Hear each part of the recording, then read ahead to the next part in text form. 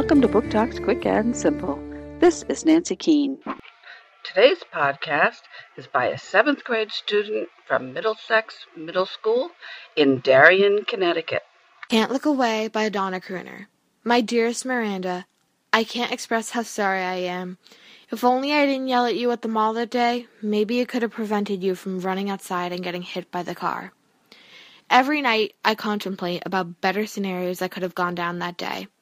The scene is constantly re-entering my mind, thoughts, dreams, and interrupts my YouTube career. The anxiety and fear of seeing what people say about us fighting on the internet is just too overwhelming to even think about, let alone see, and it's not the good kind of overwhelming.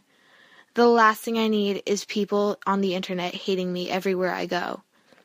We've moved to Texas from Boulder, and I'm kind of enjoying my new school. People like the Queen Bee, Blair, and her so-called posse, Mia and Emily, seem to know me from my YouTube channel.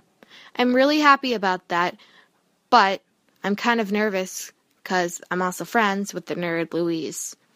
I feel like he is one of the only people who understands me, hence the reason he works at his family's funeral home. I just wish you were here to help me out. I know you would know exactly what to say to make me feel better.